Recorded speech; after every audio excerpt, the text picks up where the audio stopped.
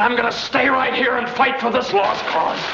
Even if this room gets filled with lies like these. And the Taylors and all their armies come marching into this place. Somebody will listen to me.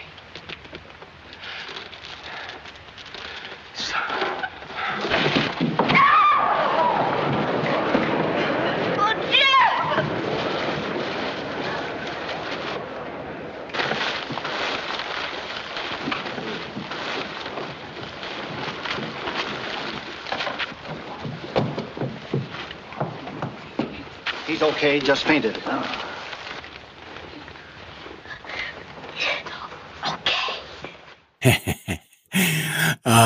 That would have been my role, that little kid. Welcome, everyone, to Rumble with Michael Moore. I am Michael Moore, and that was a scene from Mr. Smith Goes to Washington, the great film by the director Frank Capra, starring Jimmy Stewart. And that was Jimmy Stewart at the end of a very long filibuster because he was trying to stop something corrupt from happening. And he had asked the country to send telegrams to their senators to stop this. And that's why he kept filibustering. And filibustering meaning that he took the floor. And once he took the floor, he couldn't sit down. He had to keep talking for as long as he could. And nobody could interrupt him. That was what filibuster meant, was the rules of the Senate. And so he was in his, I don't know, it was probably his second day or whatever of not really no food or water. I think they gave him a little something. I can't remember now, but basically he had to stand. And if you could stand, as long as you could stand, you could stop that bill from going to a vote. That's what a filibuster was. And maybe it did some good at some point. I don't know. I remember as a kid, it would happen actually every now and then. And then you would just wait for the person to faint like Jimmy Stewart did. You just wait for them. They're going to collapse. The human body cannot stand in one place for 3 to 4 days without food and water. So they just let him keep going, and it delayed the vote for a day or so or whatever till they gave up, or until the rest of the Senate, till they had 60 votes. If you had 60 votes, then you could stop the filibuster and save him from fainting. That's the way it used to be. Sometime, I don't know when, if it was during the Clinton era or whatever, somewhere the Republican Senate passed a rule that said, why bother making somebody do the filibuster? Let's just see if we got the 60 votes. And if we don't have the 60 votes, then the bill we're not even going to go have a vote on the bill, which meant that for any bill to pass, you had to have 60 votes. And they called it a super majority. Now, there's nowhere in the Constitution or any place where it says you have to have a super majority to pass these, but they decided, and the Democrats went, well, I don't know, my guest is going to explain this, but all of a sudden, you couldn't get anything passed unless you had 60 votes, even though a majority is called 50% plus one, right? Isn't that how we define it through every other part of our lives? If there's a baseball game and the final score is 6-5, who wins that baseball game? Anybody quick? The team that got 6 runs, right? The Super Bowl coming up. If it ends up Tampa Bay 35, Kansas City 34, who wins the Super Bowl? Apply that to any other facet of your life. We know what a majority is. It's half plus one. And in this case, in the Senate, it should be just 51 votes. But now the Republicans are threatening to hold up everything that President Biden is planning to do to get us out of the crises that we're in. The COVID crisis, the democracy crisis, the economic downfall. I mean, we've got some awful things we're trying to get rid of and deal with, and we have to do it fast. And they're going to try to slow it down in the way that they obstructed Obama. Do you remember that, his first few years? And then once they got control 2 years after he was elected the first time, they just obstructed and stopped everything. And he couldn't hardly get anything done. That is their plan right now. Mitch McConnell calls himself the Grim Reaper. He takes pride in being the killer of anything the Democrats want to do. And so even though the majority of the people of this country have spoken that they wanted to change, and they gave the Democrats the House, the Senate, and the White House. And every poll is showing how they support Biden's COVID relief plan. 70% of the country in the latest poll I saw today. Get out of the way. Let Biden do what he needs to do. We need to save lives. We need to bring back jobs. We need to pay the rent before we're kicked out on the curb. That's what the American public is saying right now. And yet, here we have Mitch McConnell trying to save the filibuster so that the Democrats will need 60 votes. And of course, they don't have 60 votes. And then nothing gets done. My friends, this wasn't the show we were planning to do today, but it is so close to McConnell being able to wreck the things that need to happen here in the Biden era. I said, let's scrap what we're planning to do, and let's bring in the expert. I'm going to introduce him to you right now because he's going to tell us how this works and then what we need to do about it, because we cannot be silent about this, my friends. And I need you to listen to this episode. We're going to get right to it. So, as I said, the Democrats, they now have the White House. They got a majority in the House. They got a majority in the U.S. Senate. Well, they have a majority because Kamala Harris is the president of the Senate. So it's 51 votes to 50 Republican votes. But the Democrats are going to have to now deal with this cynical and ruthless opposition party. 1/3 of the House of Representatives on the night of the attack on the U.S. Capitol, after the terrorists were removed, order was restored, and they came back in to certify the 2020 election. 1/3 of the House, all Republicans, came in and voted to not accept the votes of the people of Arizona and Pennsylvania. Just refused to accept their votes because they were trying to somehow, some last gasp, to give this to Trump. Now, this is what the terrorists were demanding when they stormed the Capitol. They were demanding that vote be stopped and that they not count the votes of Arizona and Pennsylvania. And the terrorists, for at least 7 hours, got what they wanted. They were able to stop the vote. They sent all members of Congress, both the House and the Senate, running for their lives, being taken to safe rooms in the Capitol building.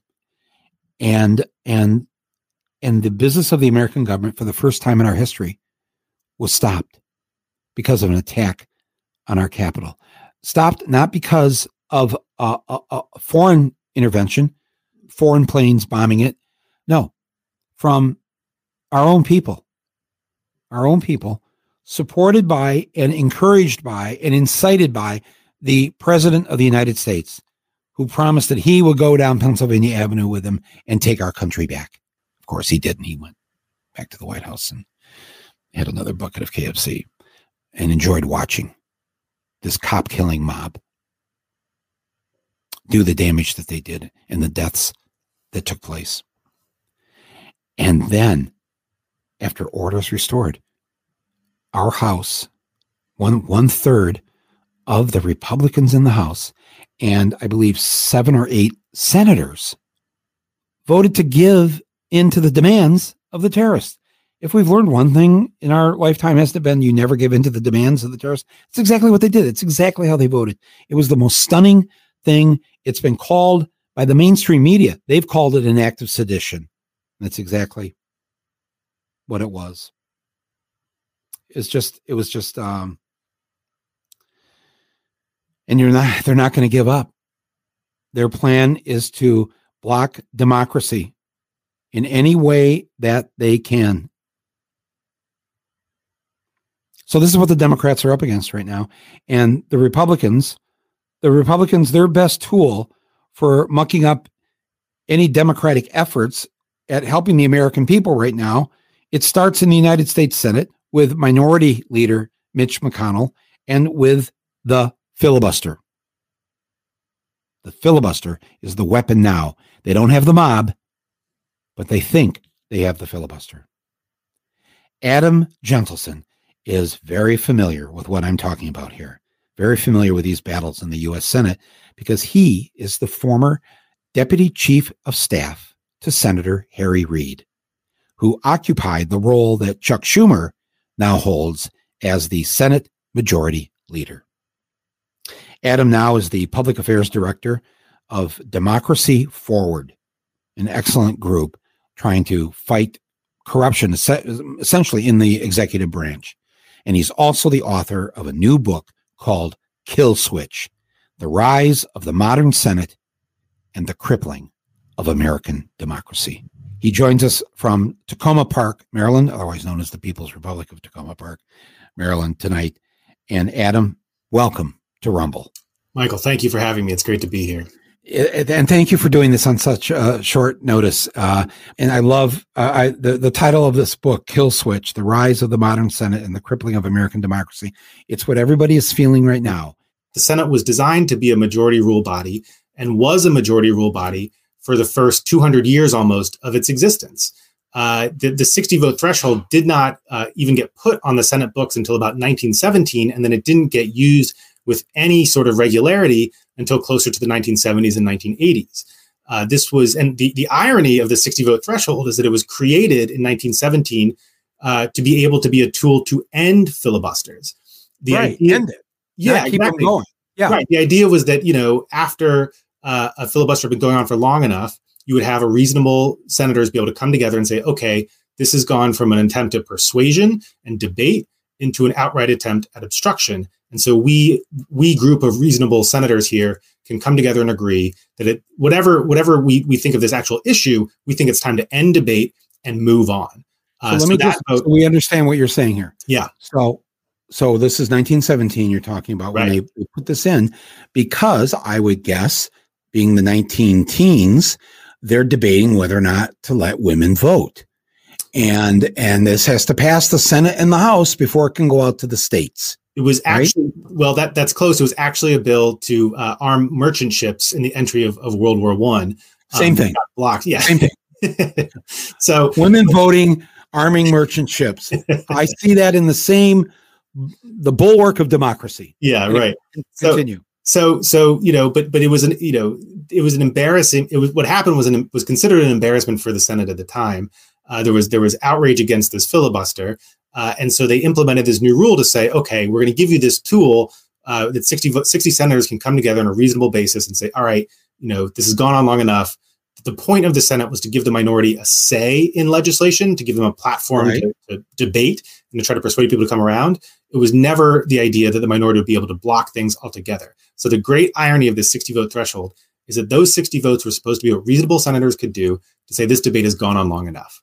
What they didn't envision was our polarized era today, where the minority would have a perverse incentive to use its power to block that 60 votes from passing to make the majority look bad.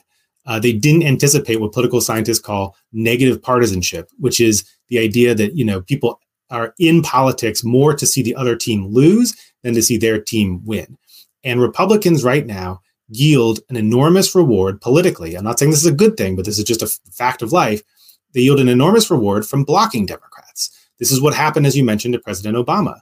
They blocked him, they made his life miserable, and they kept winning elections. Sure. When you're the party out of power, if the party in power is getting nothing done, it helps make your case for why you, the party out of power, should be returned to power.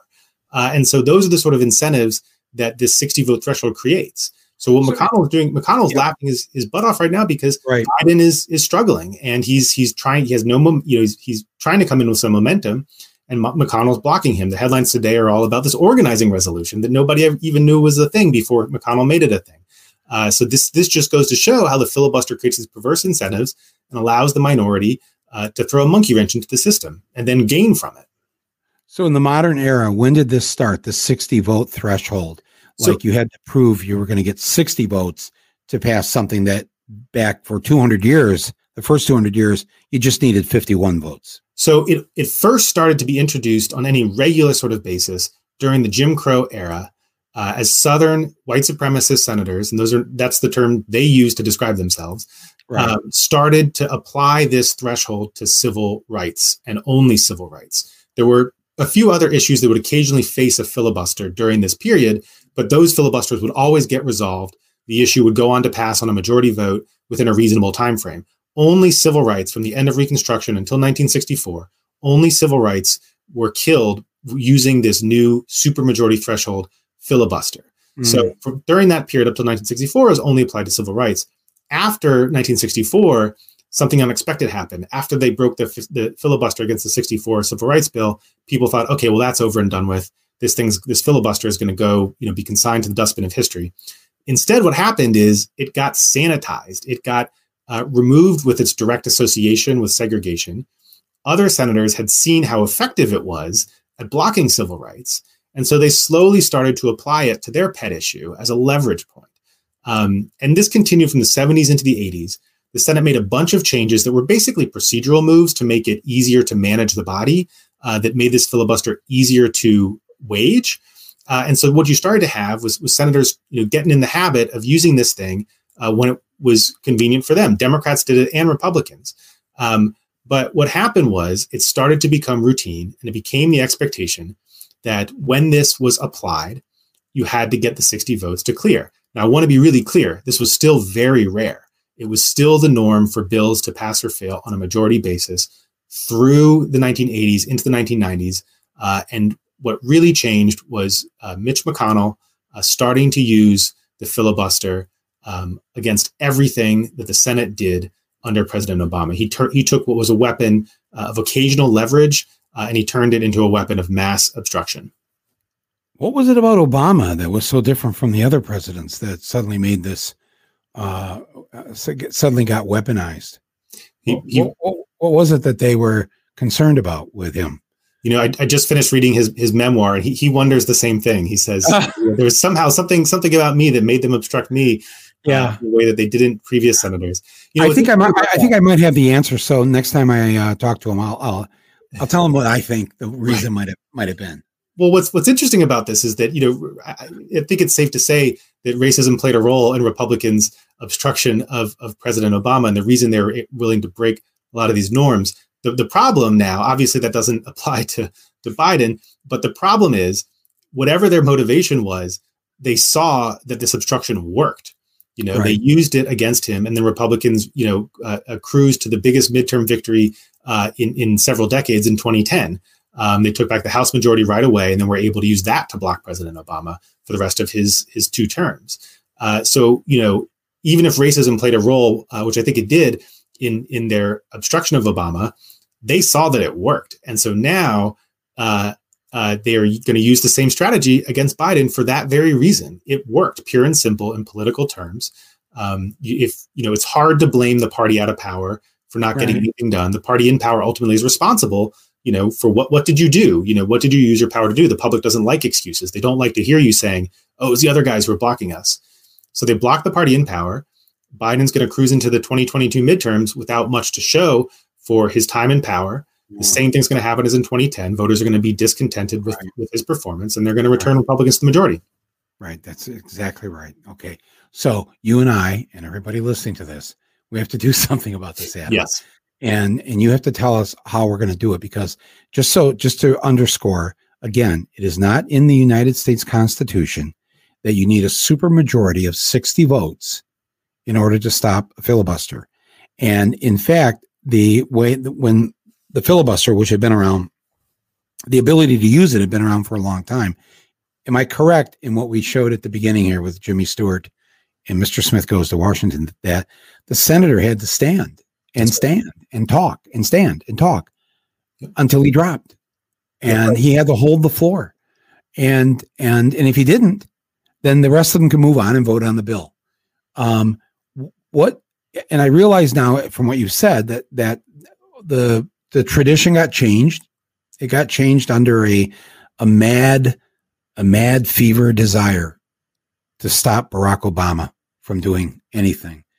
I think, people watching or listening to this know the story of on the night of Obama's inauguration in January of 2009, that top Republicans got together at the famous restaurant there in DC to have their cabal meeting and to decide, we just have to block. And it didn't matter. how good the idea was. Even Obamacare, even he would joke about this. I've reduced my original really good universal health care idea to a Republican idea. This is the Mitt Romney, Massachusetts, health care bill. So even when he would, I think if Obama had proposed that your boss, Sir Harry Reid, had introduced a resolution declaring April 1st, Mitch McConnell Day, like a holiday in honor of Mitch McConnell, they'd vote against that. Yep. I'm not being facetious. Yeah, I mean, you're not, because here's the thing. I mean, so a good example of that is that there were, when you're confirming nominations, right? There's some nominees who are so unobjectionable that there are literally no senators who vote against them. And they're called unanimous nominees for obvious reasons. So Republicans under President Obama would filibuster these nominees. And then just because it runs out the clock, even if you, so in the case of these nominees, we had the votes to overcome these filibusters, and clear the 60 vote hurdle, but it still takes time. It takes several days per nominee. And we're talking about hundreds of nominees that we have to confirm. So they would filibuster these nominees, cause them to help run out the clock. And then once we break the filibusters after several days and get them to the floor, all the Republicans would vote for them. It was just for delay. They just would do these things to put sand in the gears, to grind the system to a halt, because they knew that time is a zero-sum entity. And if you take up time on these nominees who they actually supported, it's less time that you have to spend on other things. So obstruction is the goal. McConnell obviously famously said his single most important goal was to make Obama a one-term president. Fortunately, he didn't succeed at that. But he did limit a lot of what Obama was able to do through the use of this obstruction. So you asked, I feel like I didn't answer the question because you asked what would be done. I think, we're in a difficult situation because Democrats don't yet. So let me back it up here. Democrats can change this by a simple majority vote. That's the good news. I say in my book that it's not an uplifting read because the history is so depressing, but at the end, the good news is all you need to change this situation and completely reform Senate rules is 50 votes plus Vice President Harris, which Democrats have. So right now you have several Democratic senators who are not on board with the idea of reform. Senator Manchin of West Virginia, Senator Sinema of Arizona, probably a few others. It's not a big group, but they're very dug in. And I think what needs Democratic senators. These are Democratic senators who are not dug in against this idea. They want to pursue bipartisanship. They want to see if it's possible to get Republicans to agree to these priorities. I think that is a foolish. It's a fool's errand at this point. After all we've seen, after all these years, to think that Republicans are going to come over and work with Democrats. But that's what these senators want to try to do. I think what's critical for folks to do is to keep pressing them on why they're not delivering on the results that President Biden and Senate Democrats promised they would deliver. President Biden, fortunately, ended up having a pretty progressive policy platform. I think the left pushed him on that very successfully, and he committed to a lot of major progressive policy goals. Now we have to push him to deliver on those policy goals. And we should not accept as an excuse that he couldn't get 60 votes for these things, because Democrats at any point could vote to change the rules themselves, to reform the filibuster in any number of ways, and pass all of these policy goals just with Democratic votes. So I think keeping that focus on delivering the results they promised, and don't give us the filibuster as an excuse for why you can't deliver. Okay, but now I need a therapist because what you just told me is the obstructionists right now this week are not these Republicans. It's Democrats. Yeah, the calls coming inside the House. Yes. Because what you just said, I'm going to repeat it, make sure I got this straight. That because it's not in the Constitution, any bill, anything can pass with 51 votes. So that you got the 50 Democratic senators and you got Vice President Harris as the president of the Senate. There's your 51, done and done. But if you don't have the 50 Democrats, and if they're blocking it, what do we do about them? Who else is it besides Senator Sinema from Arizona and Senator Manchin from West Virginia? It's not a big group. There's some who have expressed hesitancy of changing the rules. And to be clear, if you want to pass things with 51 votes, the first thing you need to do is vote with 51 votes to change the rules. That's called the nuclear. Right. So there's some Democrats. Manchin and Sinema are the most vocal in opposition. They have their reasons. The group who've expressed sort of soft opposition, who say we're going to wait and see what Republicans do, is slightly larger. I think the reality is it's going to take a little bit of time for the reality to settle in that Republicans are not going to work with Democrats. It's sort of like they have to go through the muscle memory of actually trying to work with Republicans, being blocked, and then facing the fact that there's no other way to deliver these results than reforming the rules and allowing the Senate to go back to passing things by a majority vote. So I think the pressure. You got to be crazy, though, to think that the Republicans are going to come around and sing Kumbaya. They've proven over and over again. And I say this, that even though I can't stand what they stand for and what they do, I admire their tenacity, where they are relentless. Their belief in the things that they believe in it puts us to shame.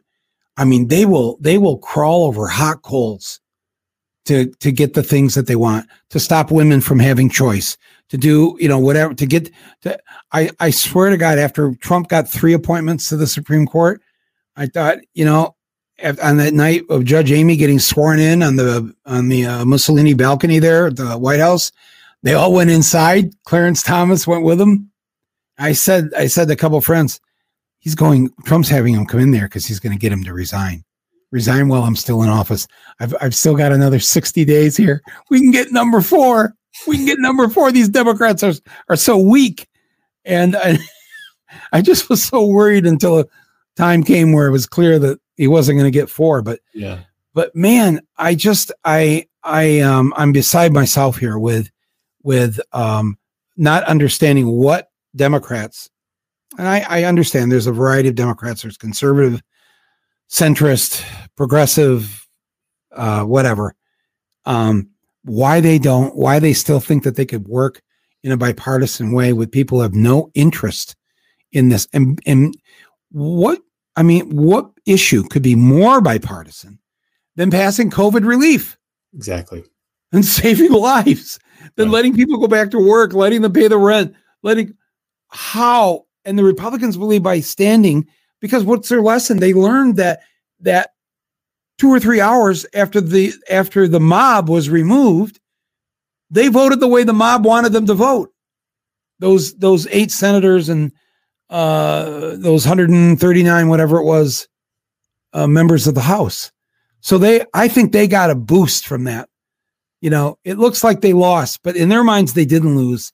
And the fact that they can still control the Senate with this, I mean, Adam, seriously, I don't know if we have time for these Democrats to wait and see that the Republicans have no intention of getting along and playing nice.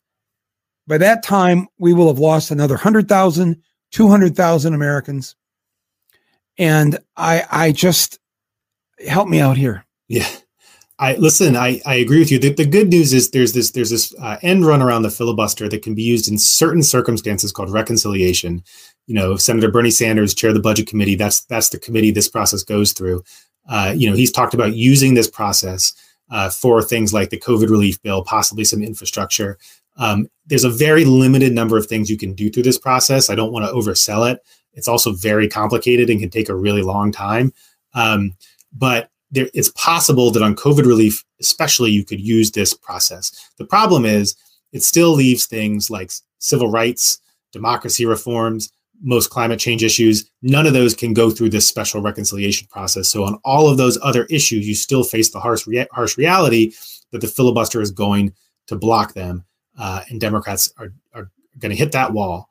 I think that the way to apply pressure here is to keep the focus on delivering those results. These are not promises that we're putting in their mouths. These are not things that we're telling them to deliver. These are things that they promised to deliver. These are things that President Biden promised to deliver. and they can take a little bit of time to try and work with Republicans if they want. I agree that COVID aid is urgent. If that gets blocked, we should do that through reconciliation. But fundamentally, the question is, are you going to deliver the results that you promised? And don't give us the 60 votes, don't give us the filibuster as an excuse if you can't deliver, because Democrats themselves can decide to reform the rules to allow them to pass all of these bills with a simple majority, which is they do control in the Senate with Vice President Harris. Before we go any further, I want to take just a minute to thank today's underwriter for this episode, Netflix, and their excellent documentary, Crip Camp, which is available right now on Netflix. Netflix has been supporting and distributing, as many of you know, as I know, so many excellent documentary films over the past few years. And Crip Camp, which is directed by Nicole Newnham and Jim Lebrecht, is one that I really think you should check out. Now, I've spoken on this podcast and other places about how you never know when or where or how real change occurs. Sometimes it just suddenly happens. And it can come from the most unlikely person or from the most unlikely place.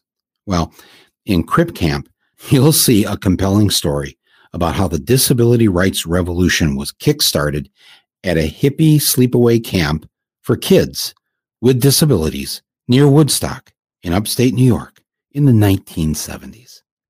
Along with the usual activities that took place at the sleepaway camp in that era, these campers also learned about civil disobedience and political participation, and it sparked their fight against the institutional discrimination and isolation that Americans with disabilities have dealt with for far too long.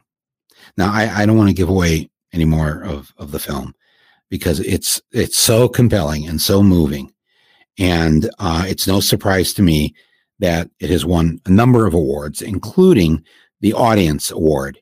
That's really the top award at the Sundance Film Festival. It was executive produced by a couple by the name of Barack and Michelle Obama. You may have heard of them. They're new to the movie business, and they've had some incredible documentaries in their first couple of years of their production company, which is called Higher Ground Productions. And it might just give you some hope or some ideas about what you should do when things seem like they're politically impossible. I'll have a link to Crip Camp in the description page here on this for this podcast episode. So check it out. And I want to thank Netflix for supporting my podcast here and supporting my voice by underwriting this episode. And of course, thank you, Netflix, for supporting so much work of great filmmakers and supporting indie work, films that would never have gotten made. Thank you for that. And thank you for being part of Rumble. So what do you tell us to do? Those listening to this, myself tonight, what is the action that we have to take? Is it just simply we need to get on the Senate switchboard, call the Senate, call Senator Sinema's office, call Senator Manchin's office?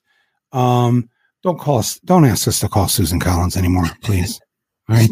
I think we've all checked out on that one. Yeah. But seriously, isn't there what you have to tell us?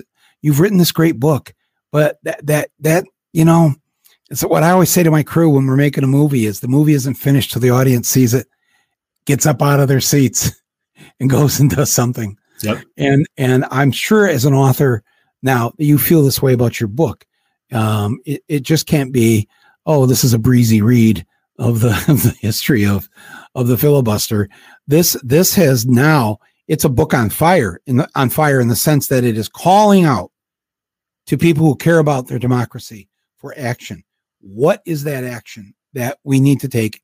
And just FYI, we're not going to storm the Capitol building.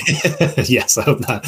No, and then the book does lay out a set of proposals for reform if folks, want to get into the details and understand what can be done. But right now, we need COVID and we need all these things to happen. That's right. Right now, what we need to do, I think, is communicate that Democrats promised to deliver results. So if you want to call them, that's what I would say is, you promised results. So we expect you to deliver.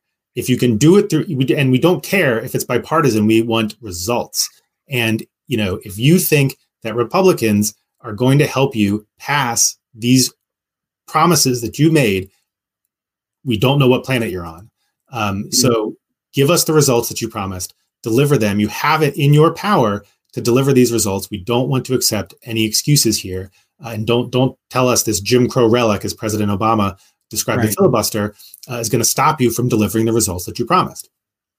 Right. A Jim Crow, a racist relic. That's the reason of why the filibuster came into being, especially in the 60s, 50s and 60s.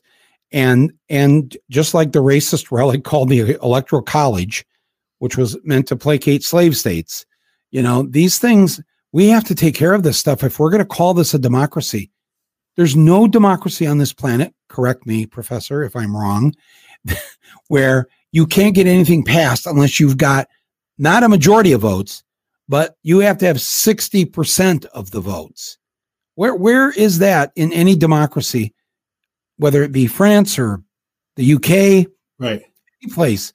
It's 50% plus one. That's right. No, overwhelmingly, modern democracies in their legislatures, whatever they happen to be called, are majority rule. That's the norm. Robert's Rules of Order is the basis for most legislative procedures is majority rule. And indeed, that's how the Senate was until this sort of devolution over the last few decades. So it is not an extreme step. All we're asking for here is a restoration of the way that the Senate used to work. Is not a radical departure. It's in keeping with the tradition of the framers and the way they wanted the Senate to work in the first place. They believe the majority rule. This is overstated by conservatives. They like to cherry pick certain quotes about Madison's concern for the protection of minority factions, and he did talk about that. But what's really important to remember is that he always came down on the side of majority rule. Madison called majority rule the Republican small r Republican principle. It was a foundational principle that he believed in. He thought the minority should have a role. They should have a right to have their say. Yes. But when push came to shove, the majority rules. That's the vote. That's the decision point. That's the way it was taught to us in civics class when I was a kid. It was called majority rule, minority rights, meaning that you can't just sweep away those who have the lesser vote. They have to be heard. They have to have their moment. They have to have a chance to convince you that you're wrong and that they're right. That is such the Enlightenment that our democracy grew out of, the Enlightenment that was taking place in Europe and in this country at that time, was such an enlightened idea. It's like, you can't give up the fact that it has to be majority rule, whatever the majority says, but the minority have to have rights. I mean, the majority rule in the South back in the 50s said if you were black, you had to sit at the back of the bus. I'm sure the majority of people in Alabama like that law, like that rule. Right. But the minority who knew that it was wrong had a right to protest, to sit at the front of the bus, to march, to do all the things that the Constitution gave them the right to do so that their voice could be heard. And change occurred. Change occurred. So I think when people call their senators, and when you call Manchin and Sinema, Sinema I'm not talking about a movie theater, and that's her last name, Senator Sinema from Arizona. You have to let the clerk or whoever picks up the phone, let them know that the filibuster, the 60 vote supermajority, it's not in the Constitution, and that legally they can go in today and vote. With 51 votes can pass anything. 51 votes can pass anything other than an amendment to the United States Constitution or the removal of a seditious senator or member of Congress who votes along with a terrorist mob. I think you need 2/3 vote for that. Other than that, if I'm correct, and remember, I only have a high school education, so do correct me if I'm wrong. You need 51 votes, and the Democrats have 50. senators and 1 vice president who's the president of the Senate. So they have 51 votes. That's right. And you need to tell them that what do we want them to say? Pass, first of all, get this organizing resolution passed right now with the 51 votes that the Democrats have. And then you have to stand up to this filibuster thing. And if they threaten to filibuster, then let them have at it. Let them stand there, and if they want to filibuster, and see how long they last. Right? Am I right? They're not going to last. That's right.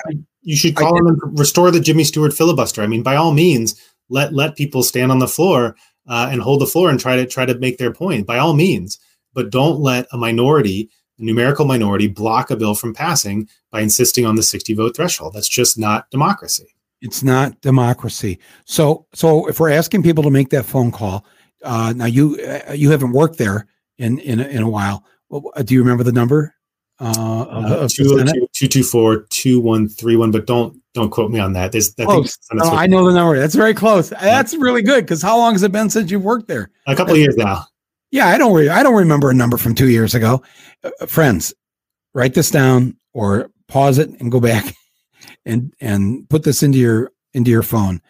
The number to call the U.S. Senate, and here's the beautiful thing about calling the Senate switchboard: you literally don't need to know the name of your senator.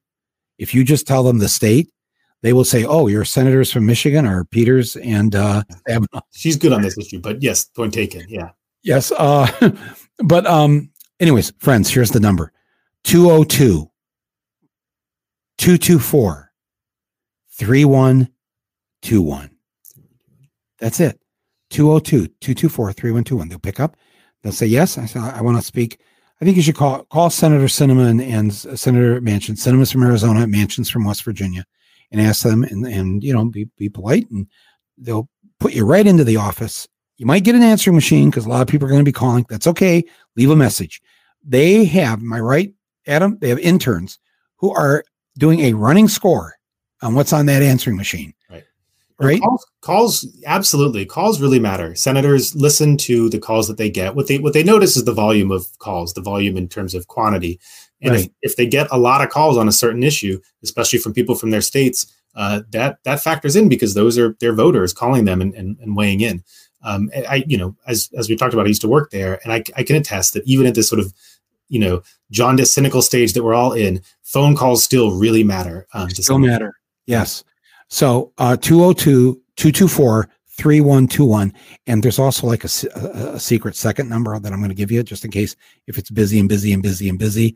It's just one number off. So you can write this number down too as your backup number. I don't mean to give you a second number to confuse you. All right. But here it is: 202-225-3121. So it's 224-3121 or 225-3121. You should be able to get through. If you don't, leave a message. Try back. We got to jam these lines on these two senators, but also while you're at it, because, what else we got to do right now, right? I mean, it's, God bless. Every time I think that thought, I think of somebody's loading groceries onto a shelf somewhere at some Kroger. Or somebody's on the way to drive the mass transit bus at 4 a.m. to be the bus driver for the day. All the risk that people have put their lives in jeopardy, so that we can just simply have some food on the table, or we can get to work if we're working or whatever. So God bless all of you for doing this. For those of you who have, literally, this won't take, it's literally 30 seconds of phone call. They don't want to keep you on the line. All right. You just have to tell them, get rid of the filibuster, and all votes on all bills. It's 51 votes. That's the majority rules. Get rid of the filibuster. Get rid of the filibuster. No filibustering in a time of pandemic, in a time of incredible crisis. So call your senators, call those two senators. And as Adam said, pay attention to those other senators that might be a little weak-kneed about this or want to wait a little while. We don't have time to wait. Call them too. It's 30 seconds a call, and I'm telling you, you'll be done with this in no time, and you can go back to what you're doing. We all have time to do this. It's And if you and go online and you can on Amazon, you can read a free chapter there, I think, from right, Adam, from your book. Yep, sure can. Or order the book, and start reading it, share it with others. It's I'm sorry to be sounding so kind of upset and discombobulated by this, but if we don't get this right this week, this is not next week's problem or a month from now. This is today's problem, tomorrow's problem. They need to hear our voice. And, and go to Adam's book if you need the facts on this, but just remember the Constitution. Adam, correct? I'm going to let you say it. Explain it again, the filibuster and what the law actually says. Sure. So, the Constitution, when it created the Senate, let the Senate make its own rules. The Senate's original rules set the threshold for all votes, aside from a few exceptions that you named. But for all regular legislation, votes were set at majority rule.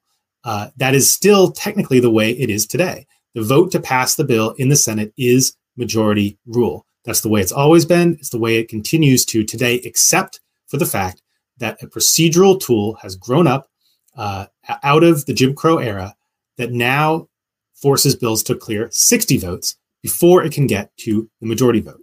That tool is now what filibuster used to be people talking on the floor. Now, what a filibuster is the use of that procedural tool to force a bill to clear 60 votes. So get rid of that procedural tool, get rid of the filibuster, go back to the historical tradition of majority rule in the United States Senate, which is the way the Senate operated for the vast majority of its existence. And every other democracy on earth, majority rule. Exactly right. 50+1. That's it, folks. We've got to make them do this. Adam, thank you for taking the time to come on and explain this. Adam's book is called Kill Switch: The Rise of the Modern Senate and the Crippling of American Democracy. Our job is not done. I know, man, how great we felt on election day and then the day after and how many other days it was before he was finally declared president. And then up and through January 6th, and we saw how fragile our democracy is and how quickly it could be taken from us if we're not careful. Our job is not done. And I think we know how many votes Trump got. I don't want to even say it again out loud. 74 million. 74 million. President Obama never got 74 million. My friends, we have a lot of work in front of us. We now hold the reins of power, and we will be good with them, and we will be kind with them, and we will make sure that the other side gets to have their say, because that's who we are. We believe in that. But in the end, the American people have told us and told the Senate and the House and the guy sitting in the White House that they want certain things done, and they want them done right now. And to disobey the edict and the power that's been granted to them by the American people. If you want to make sure that we never have that many people voting again, or certainly not voting on our side again, just not make sure we don't do anything to give the people what they asked us to do for them, and they'll be sure to either not show up in 2022 and 2024, or vote third party, or go some other wackadoodle way. That has happened, and it will happen again. This is our moment. Do not stop me on the street 3 years from now and say, damn, I remember the week after the inauguration, you were all like crazy about the filibuster, and damn, should have listened to you. No, do not say that to me. I need to be wrong. I need to be proven wrong. That right will prevail, that goodness will prevail. And I need all of you, 202-224-3121. You can make the call. I think they pick up that phone somewhere close to midnight. Then they got an answering machine, but it starts early in the morning, certainly by 8 a.m. Call that number, Senator Manchin, Senator Sinema, your two senators from your state, and anybody else you see on TV, any Democrat that you see saying, well, he did say unity and we need bipartisanship. And no, he said unity, meaning we are going to be unified again with our United States Constitution. We're going to have unity for the things that we are sent to Washington to do. That's where the unity is. The unity isn't about kumbaya. The unity is to give the American people what most people want, whether they're Republicans or Democrats. They want the best schools for their kids. There's unity on that, right? We all agree on that. We want to breathe clean air. We want to drink clean water. There's unity on so many issues. We don't need to work toward unity. We don't have unity on a few things: abortion, guns, gay and lesbian people. Some of this I'm just sort of laughing because I don't know why we can't be unified, because every single person listening to this has a gay or lesbian or trans or person in their family somewhere, the extended family, cousins, whatever. They're there. We already have unity because they already live in our family. This is craziness, my friends. Yes, reach out to your conservative brother-in-law and just say to him, don't you want to be able that if you get sick to not lose your house? That's what happens in Canada. Why do the Canadians get to live 4 years longer than us? Isn't that wrong? Shouldn't we be opposed to that? Use whatever logic you need to use to convince that conservative brother-in-law. But my friends, for right now, our Democratic senators have to stop this filibuster. And I'm so grateful for Adam for coming on and explaining this to us. And I want to just thank those of you in advance for making that anti-filibuster calls, and keep calling the next day and the next day. Please melt that switchboard down, my friends. You and I have done this before. We've had some success, so we just need to do this again. Adam Gentleson, bless you. Thank you. Thank you, Michael. Thank you for your activism. Thank you to my executive producer, Basil Hamden, to our editor, Nick Quaz, and all the others who help me here do what I do. Greatly appreciated. All right.